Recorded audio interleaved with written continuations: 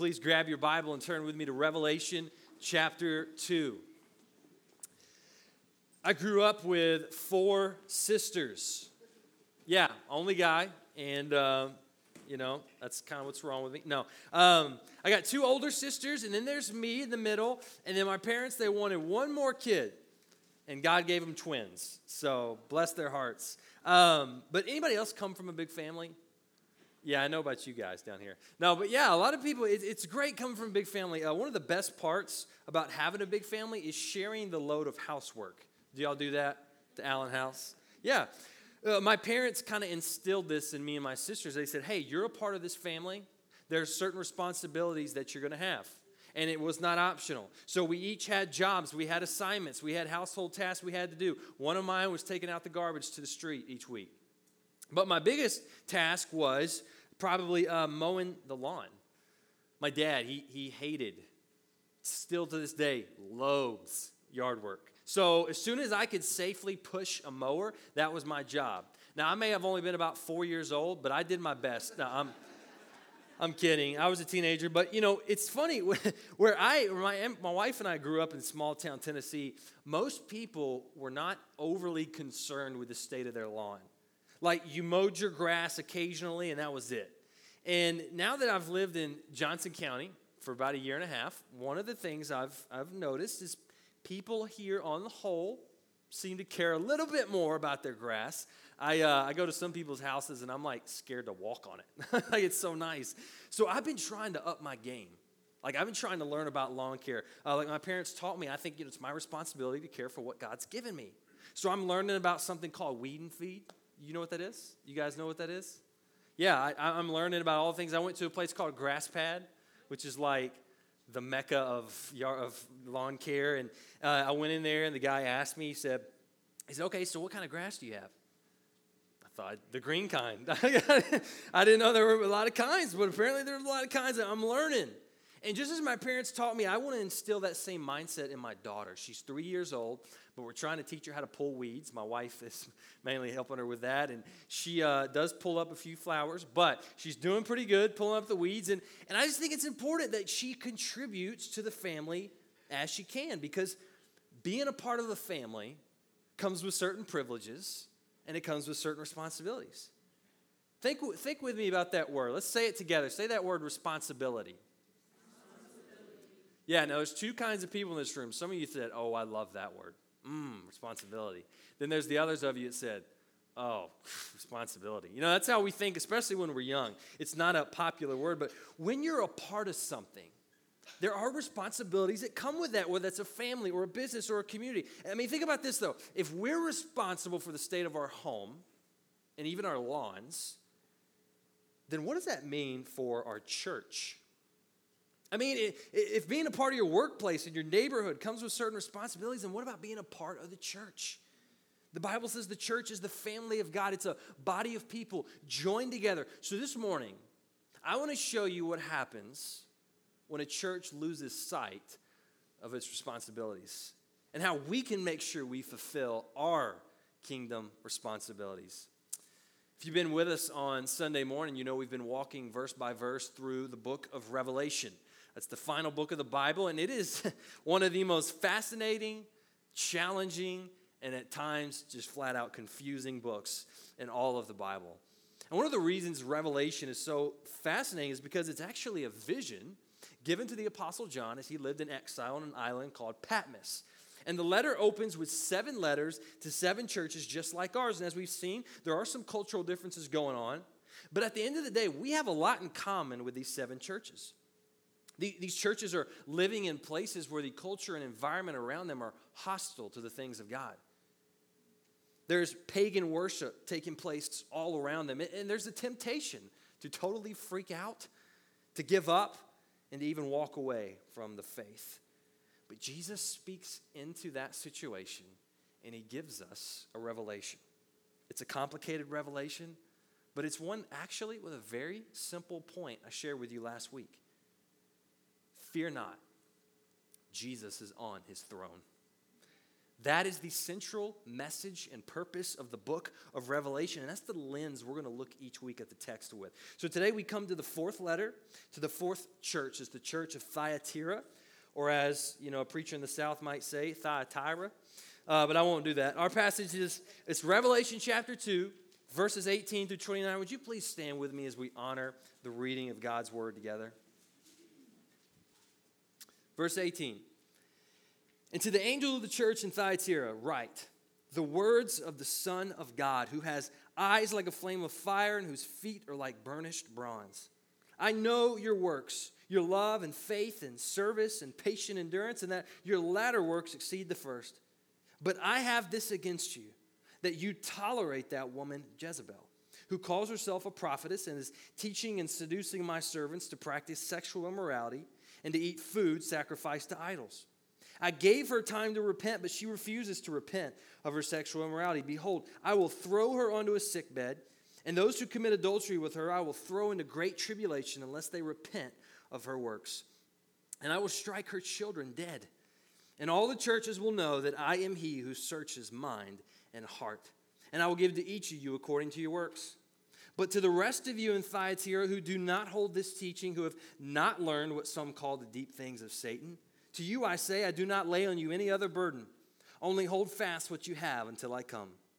The one who conquers and who keeps my works until the end, to him I will give authority over the nations.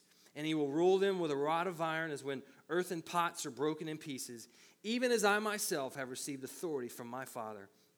And I will give him the morning star. He who has an ear, let him hear what the Spirit says to the churches. Amen. You can be seated. Thyatira, we know, was a city with a bustling economy which revolved around these various trade guilds. These guilds were organized and they were very influential in the culture. So depending on what industry you belonged to, you were expected to be a part of that trade guild. But this posed a unique problem for followers of Jesus because these trade guilds were also connected to the pagan worship of the day. They would often feature pagan ceremonies and feasts to other gods because they believed that the success of their industry was dependent on the favor of the gods. So you can imagine the difficulty that it would be to be, say, a Christian coppersmith. Your livelihood, your ability to thrive and support your family was dependent on your copper business.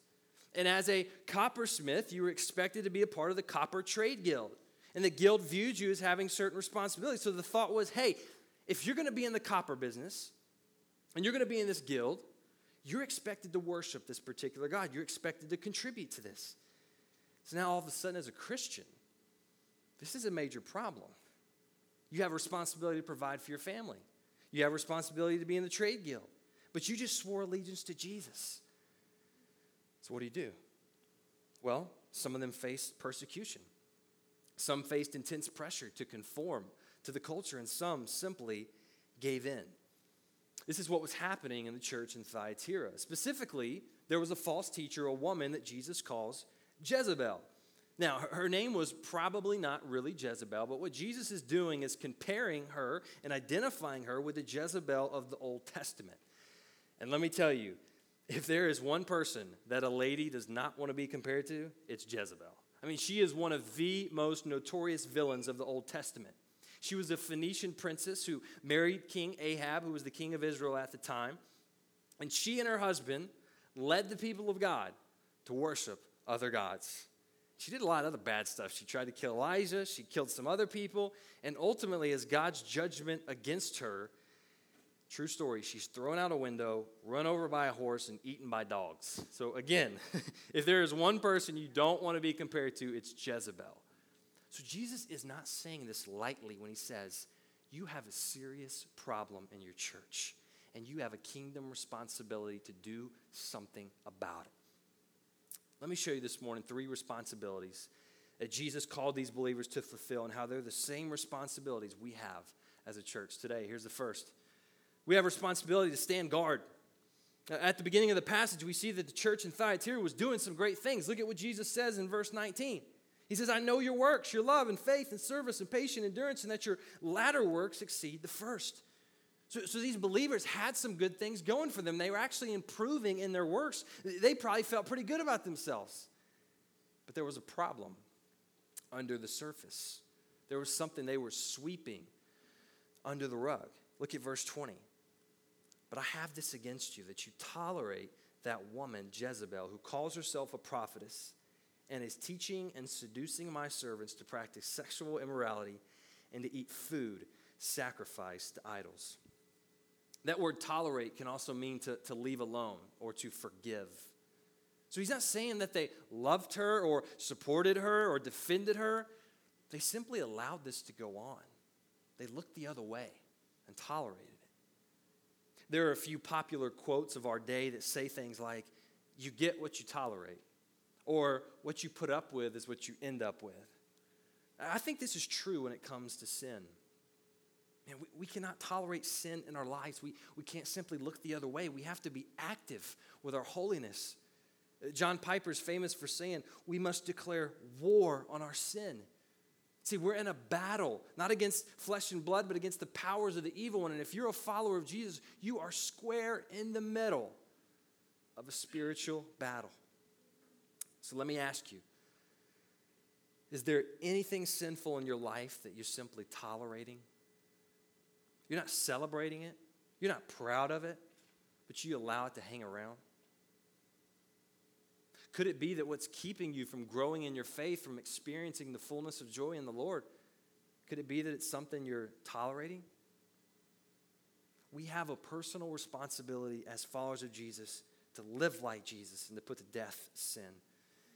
But this responsibility isn't just personal. It's also a responsibility for the church. Remember, Jesus is writing here to the church. And this is something I think we misunderstand. We live in this hyper-individualized culture where we're taught to focus on ourselves and take care of you and yours first, right? But when we become a part of a local church, it's no longer about me. But now our spiritual lives, it's about we. We are committing ourselves to the body, and the body commits herself to us. And this is what membership is all about. Church membership might be one of the most misunderstood things in the Christian life today. A lot of people view church membership like being a member of the library. You go, and I'm talking about the local library, not our amazing church library, But a lot of people think of the library, you go whenever you want, you check out whatever you want, and you do your best to avoid the fines. But being a member of a church is a serious commitment. Like, we don't always do a good job of making this clear, but joining a church is less like joining a club, and it's more like getting married. You are agreeing to become a part of a church family, and you're agreeing to certain responsibilities. Things like showing up, being faithful, worshiping. Things like giving financially, giving of your time and service, following the leadership of the church, being a good testimony in our community. So as a member of a local church, it's not just about your spiritual health. It's not just guarding yourself from sin and attacks, but you have an obligation to everyone else too. Like we have a responsibility to one another. We're brothers and sisters in the family of God. Growing up with 4 sisters, I felt a certain level of responsibility for my sisters, especially my little sisters. My 2 older sisters are now married, but my youngest sisters aren't. They're 23 years old, and still to this day, if a guy is pursuing them, I will be sure to vet him thoroughly. Background checks, all that. No, but they'll call me and they'll say, Micah, he's a good guy. Listen, every guy is a good guy when he likes a good girl. I don't believe that, but since we're family, I feel responsible for helping them and protecting them when I can. See, the same should be true of the church. As brothers and sisters in the family of God, we're in this together. So are you standing guard for your church? Now, I'm not saying you need to go around and be the Christian police and shame everyone who's not as holy as you or smart as you or doesn't believe everything exactly like you do. I'm saying, are you looking out for your church? Are you praying for your church? Are you seeking to build unity and not division in your church? We have to stand guard for one another because the cost is great. Look at this in verse 22. This is what Jesus says to those who seek to divide the church. He says, behold, I will throw her onto a sickbed, and those who commit adultery with her I will throw into great tribulation unless they repent of her works, and I will strike her children dead. and all the churches will know that I am he who searches mind and heart, and I will give to each of you according to your works. This is another one of those pictures of Jesus we typically don't think about. It's kind of intense. But what Jesus is doing is he's protecting his church. Like the good shepherd, he protects his flock. And what that means for us is that we don't guard the church alone. We have the Son of God with us, who says he has eyes like a flame of fire and whose feet are like burnished bronze. He's guarding us. He said he will build his church and the gates of hell will not prevail against us. So that's our first responsibility, is to stand guard. Here's the second. It's to stand firm. Look at verse 24. But to the rest of you in Thyatira who do not hold this teaching, who have not learned what some call the deep things of Satan, to you I say, I do not lay on you any other burden, only hold fast what you have until I come. So despite the influence of Jezebel, there were still some people in the church who were faithful. And to the faithful, Jesus simply says, hey, I'm not giving you any other burden. All you need to do is hang on to what you have. What do they have to hang on to? Well, Jesus is talking about the gospel. He's talking about the truth and the word of God. And he's calling them to stand firm on that truth and to hang on to it for dear life. Friends, this is so important for us today. We are in the midst of unprecedented information overload. I really do not believe God intended for our brains to experience the amount of information that technology delivers every day.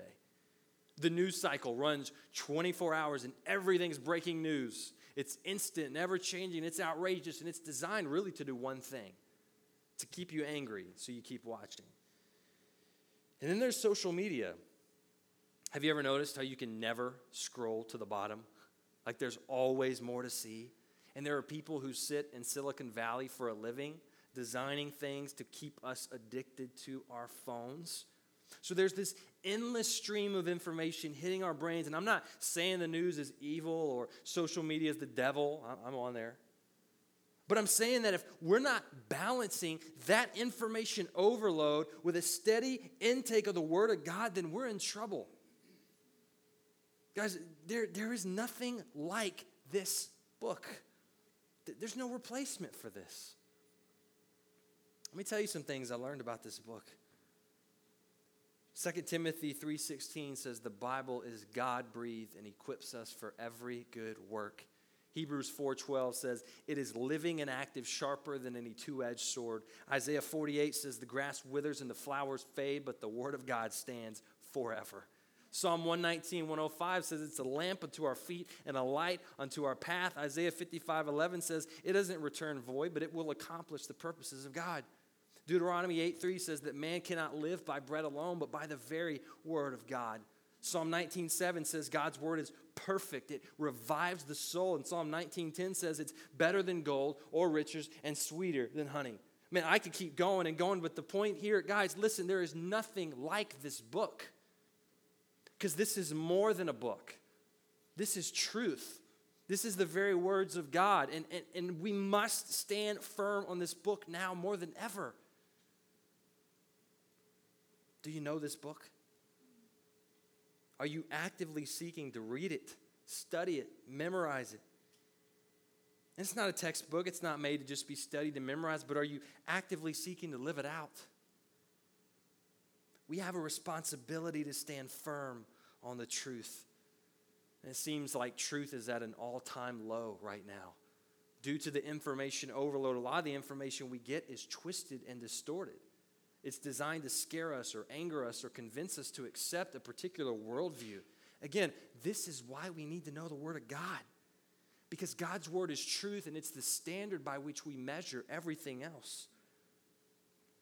Recently, I went to the eye doctor for the very first time. I've never had glasses, but I thought, I'm getting older, and I need to get it checked out. And I sat down in the chair, and man, the doctor, she started putting all these gizmos and gadgets in front of my face, like they do. They keep asking me questions. What do you see there? What do you see there? You see that little puppy in the street? I'm like, I don't see nothing. You see the colors and the letters. I had to say all these things.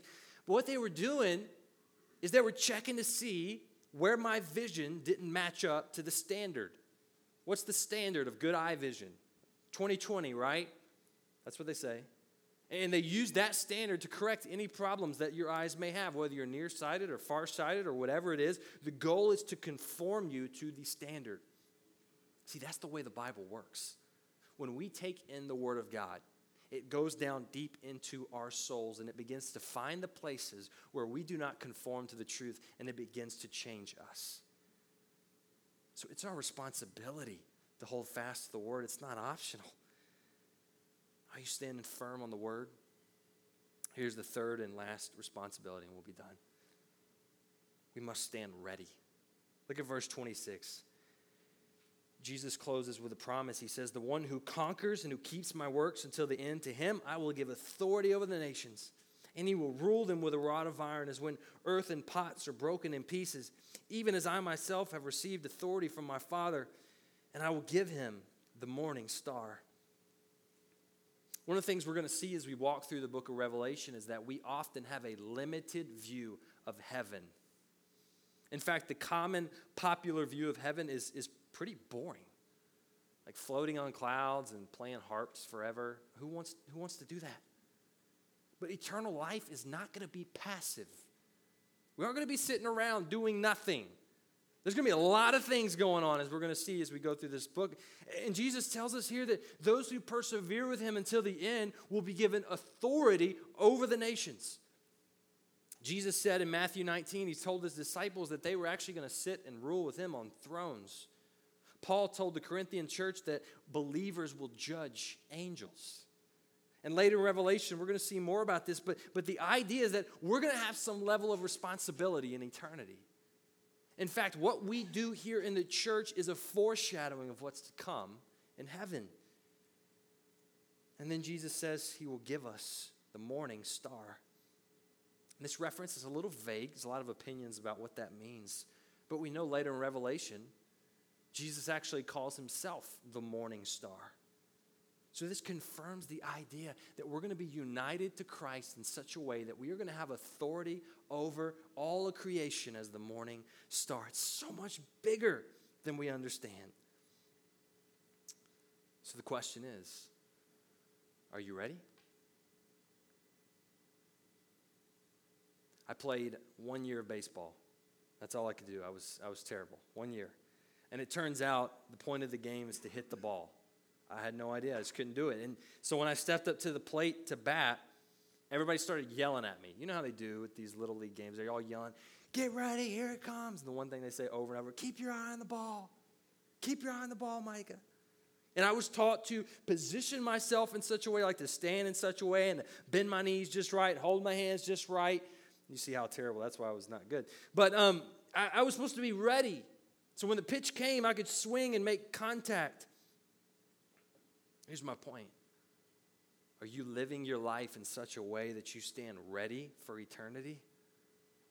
Or have you become too comfortable, too complacent in this life? Have you taken your eyes off the ball and missed the point of what really matters? This is what standing guard and standing firm and standing ready is all about. It's a mindset. It's a stance. It's living in such a way that you understand eternity is coming. Jesus will return, and we will stand in judgment. It's understanding that all of this stuff we get distracted by, all of these things that upset us and worry us, this stuff is temporary, man. But what we do for Jesus lasts forever. So let me ask you again, are you ready? Maybe you're sitting here this morning and the idea of dying and going into eternity is just terrifying to you. Maybe you're not sure whether you'd spend eternity in heaven or hell. Maybe this whole idea of a relationship with Jesus is new, or maybe you grew up calling yourself a Christian because that's, the way your family was, but you never really surrendered your life to him. There is one way for you to be ready for eternity. It's not cleaning up your life. It's not being a good person. It's not trying to do all the right things. It's simple. It's surrendering your life to Jesus. See, even though we are sinners who deserve God's judgment, Jesus died in our place, taking our sin, rising from the dead, so that we could have eternal life in him. And he said that if you will just call on the name of the Lord, you will be saved and you will be ready. Maybe you're here and you are a follower of Jesus, but like some in the church in Thyatira, you've wandered away. You've gotten pulled away by the world's temptations, and you realize today you're not living ready. You aren't standing guard or standing firm. You're barely standing at all. I feel like that some days. God's grace is for you too. In fact, if you're here breathing today, that means it's not too late to turn around and refocus your life on Jesus. And honestly, that's something all of us need today. I mean, after the things we've experienced this year and the things that we know are still to come, what we need now more than ever is a renewed focus on Jesus.